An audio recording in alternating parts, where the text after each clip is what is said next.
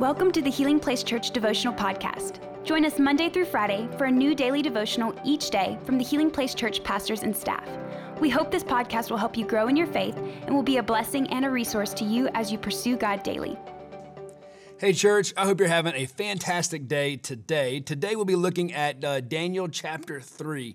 I want to set the stage for you a little bit. You have the people here, the Jews are in exile, and King Nebuchadnezzar has created a golden statue of himself. And he's ordered that whenever you hear the music, hear the sound of these musical instruments, that you bow down on the ground and worship this statue. And you have these three Hebrew boys here, Shadrach, Meshach, and Abednego. They refused to bow down, and now they're awaiting their judgment. And when you look here at Daniel 3, verse 15, that's where we pick up in the story. It's Nebuchadnezzar says, I will give you one more chance to bow down and worship the statue I have made, and when you hear the sound of these musical instruments. But if you refuse, you'll be thrown immediately into the blazing furnace. And then what God will be able to rescue you from my power? And Shadrach, Meshach, and Abednego replied, O Nebuchadnezzar, we do not need to defend ourselves before you.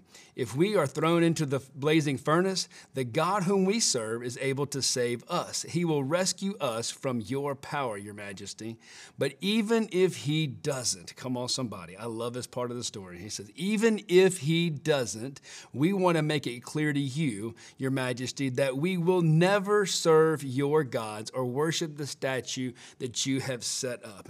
What incredible faith that these boys show. I mean, here's the king, and he's saying, look, if you don't do this, here's what I'm commanding you to do. If you don't do it, I'm going to throw you into this furnace. And it would have been easy for these boys to just, bow down and cave in. But that's not what they did. It reminded me of this story. I brought my family to a restaurant, and we got out the car, and my son, he was about 5 or 6 years old, maybe 4 years old. And we got out and we parked right next to just spotlessly clean Harley Davidson motorcycle. Number one, that was a dad fail. I should not have parked there.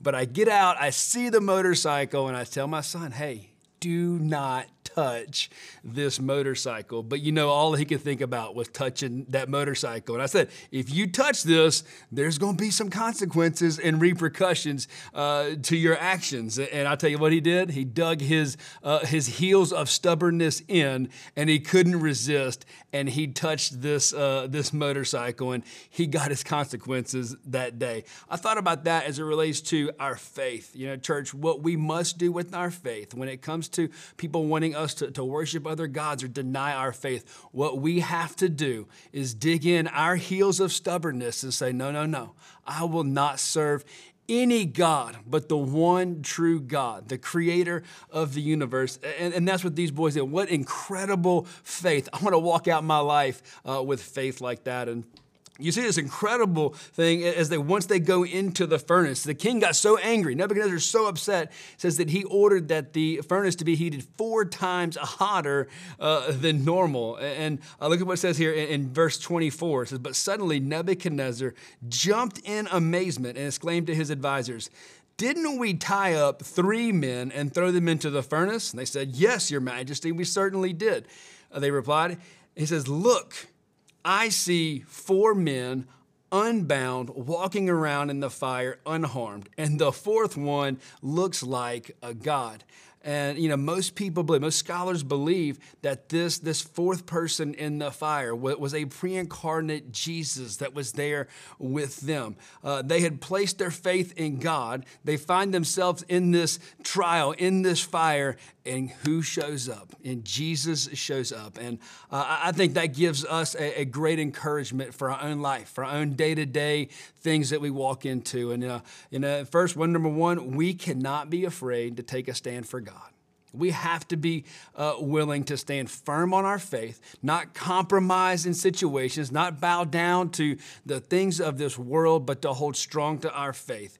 Because here's what happens, church. When we take a stand for Christ, he gets in there with us. And so whatever we're facing, whatever trials, whatever tribulations we're going through, we have to remember that right in the midst of that fire, Jesus is there with us, walking through it with us. And so let's be committed as a body of believers to walk out in faith, all that God has for us, walking through whatever things that we face, holding true to God's word, holding true to only worship him, knowing that in the midst of that, whatever we face, he is there with us. And I hope this has encouraged you today to stand strong in your faith, to pursue God, to love him more, and to know that he is there with us every single day, man. We love you guys so much. Have a fantastic rest of your day.